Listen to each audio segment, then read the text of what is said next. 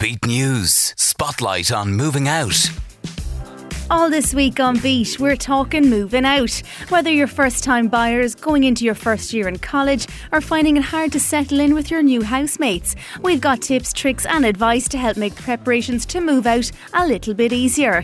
In today's episode, I caught up with consumer columnist with the Irish Independent, Sinead Ryan, about cost cutting and budgeting. She shares her expert guidance for college students, the average renter or those saving for their first home, on how to look after those precious pennies. Well, the advice I'd give to students who are living maybe on their own for the first time is that they're probably now going to be living with flatmates or house sharing, and it's really, really important to have a very disciplined plan around how you're going to split finances and budgeting and all that kind of thing. It sounds really boring, but actually it is the most important step you'll take, because it just sets a marker down about who's paying for what, how you're going to split bills and all that kind of thing. And remember, lots of students come from different family experiences, so they might be used to doing things one way in their home, but might find somebody else, of course, has a totally different idea about money and budgeting and all that.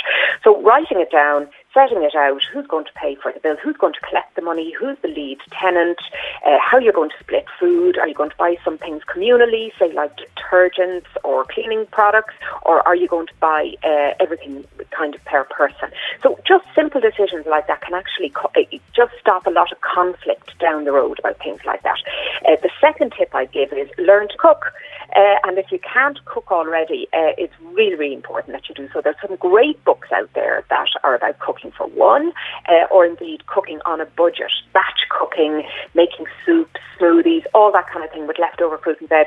It's really, really handy. And once you have that done, you'll just find you'll save a great deal of money, and financially you'll be a little bit better off. And what advice would you have for people who are saving and looking after their cash for their first mortgage? When you're going to apply to a lender for a mortgage, there are two things that are absolutely vital. The first is your deposit.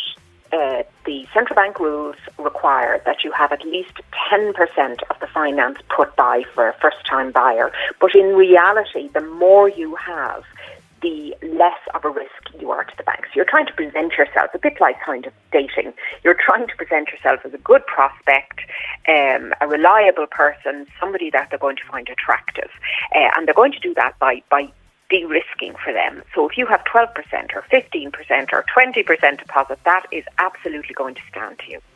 The second thing is to keep your finances what I call tidy. And that means your bank will look for all of your bank accounts, about 6 months worth of accounts from every single account you have. So now is not the time to kind of hide that account that you've had in a different bank that you're running a gambling app off, or your Revolut card off, or something like that. It really is important. What banks want to see, and often people make this decision, they try to not see things going through their bank account. So they take out a bunch of cash at the beginning of the week and then nothing goes through their account. Banks hate that. What they want to see is normal expenditure. They expect you to be shopping in supermarkets and buying petrol and paying rent and going out for a bit of fun and paying your mobile phone bill. They expect and want to see those transactions. So don't hide them. What tips would you give them on budgeting or cost cutting when living together? The single biggest word I can offer, the advice I can offer to people, is to communicate. Most of us come from dissimilar backgrounds. So you might come from a family, for instance, where everybody lives on credit. If you have it, just spend it. You put things on your credit card. Somebody else who you're now living with might come from a totally different background where spending was frowned upon. It was very conservative. You absolutely didn't spend it if you didn't have it.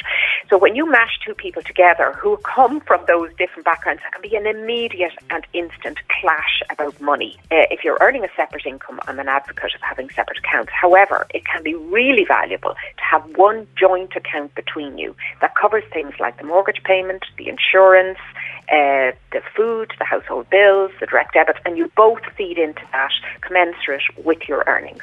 So if you're earning 50-50, around the same, you contribute a monthly amount after you kind of take a guesstimate about how much that will be, add a little bit on. That should be your contribution to the joint household account. Everything after that you can presumably keep as your own money.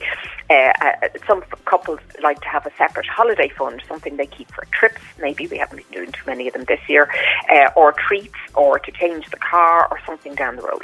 So it's about that discipline. And if you have that set up between you, then you're going to have far less conflict when it comes to what you're spending your money on and what I'm spending my money on, which can really cause all kinds of rows. Coming up on tomorrow's Spotlight Moving Out series, local auctioneers shared their advice on the most important things to keep in mind whether you're buying a home or selling a home. All that tomorrow at the same time on Beat 102 103.